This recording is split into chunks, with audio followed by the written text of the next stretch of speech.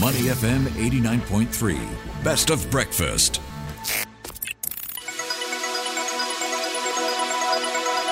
The U.S. Market Update with Money FM 89.3.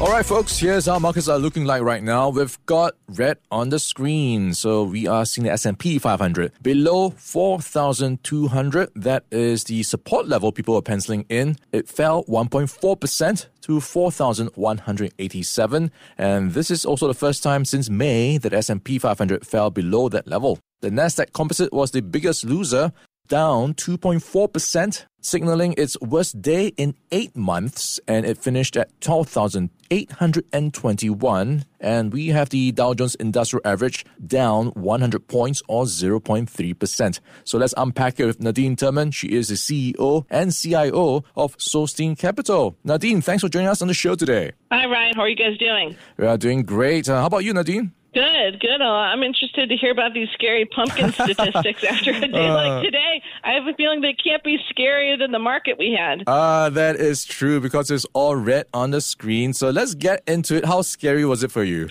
Sure. So U.S. stocks pretty much got crushed on the day. People were trying to digest some earnings. There were some positive pockets. We can talk about some negative ones.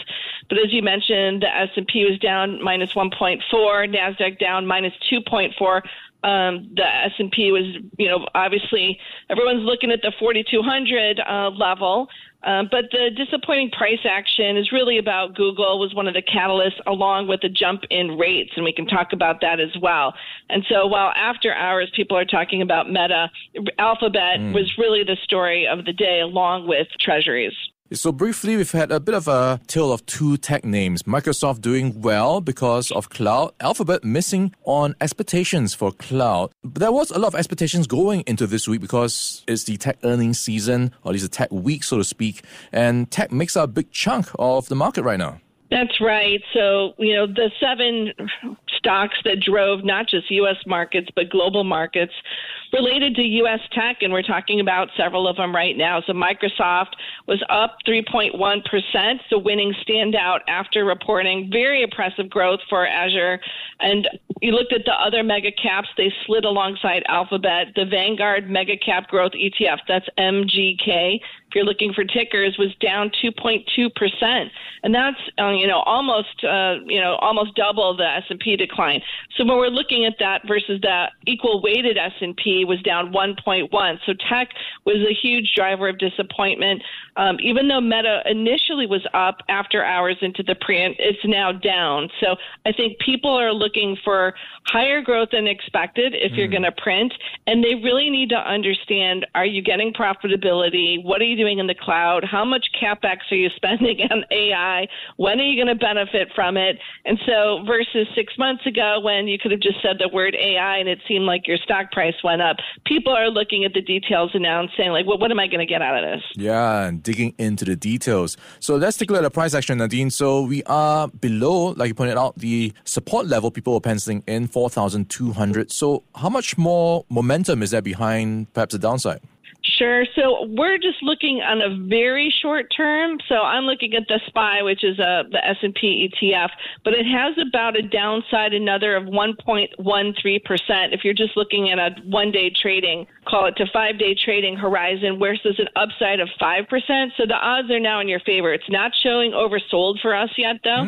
So again, there's still a little bit more downside from a technical standpoint, but your odds are 4.4 to 1 on the upside. And the Qs, same thing. So very close to the bottom end of our trading ranges here for tech, another 1.1 to the downside, and then 5.57% to the upside. So call it a 5 to 1 odds on the upside. But you're looking at where is the momentum in these, which I think is very important. Both are bearish on the short term and bearish on the medium term.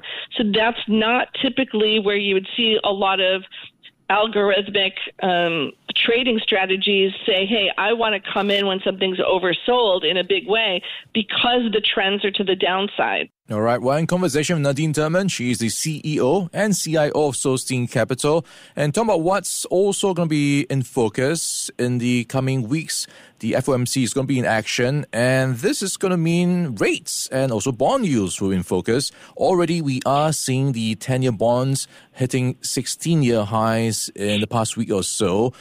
This typically means bad news for growth stocks. So would this mean more pressure, perhaps, on that sector? So I think what's going to happen is they're going to have to pause because of the war in Israel and Gaza. They have to pause. There's just no way around it.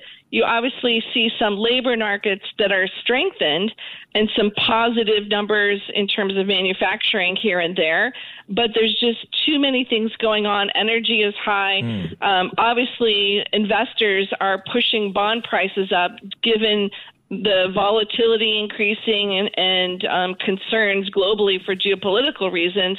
And so I think that they're going to have to pause, but keep very hawkish rhetoric, because if the U.S. economy still does stay hot and inflation stays strong, they're not going to rule out future hikes, but they're going to have to, I think, pause given all of the other uncertainty that they're managing there. Looking at what the Fed's going to be doing in the coming weeks, what should investors be doing in the coming weeks as they head into the next year? We've been rolling short-term treasuries. Don't you love 5.5%? I do. I know our clients do, and they're not worried. So we are watching, we have had gold positions, other positions I think that we've shared with you. So we're watching different entry levels. Do we want to add exposures here and there? Japan's been a strong position for us. We still like it. There's a lot of shareholder initiatives that are very strong. We think there'll be ROEs increasing over the next year or two from various initiatives that some are required and some I think the companies are gaining traction on independently.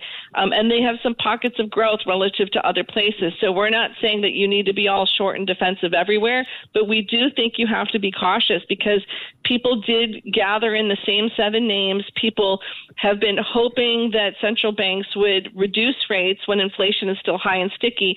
And now for geopolitical reasons, there's most likely that's going to continue. So I think that you have to be a much more tactical and focused investor these days. You can't just say, I'm going to own the market. Yeah, Japan seems to be getting some interest these days with the expectations of more M&A, perhaps among some names. What about China? How does that fit into your strategy? Sure. So we do have some investments in China. We are not in the property sector. We obviously watch it. But it really comes down to, is the government going to come in and do more wholesale changes and support? So far, what you've seen have been very short-term, I would say small measures to be able to prop things up, but they do have to make a long-term solution for the property sector. They do need to have a long-term solution for GDP growth 5% plus, I think, to get investors excited. But we think that all of the money has left the region, right? So left the country, and I would put in there, you have to think about Hong Kong and other different areas that are derivative plays of mainland China stocks.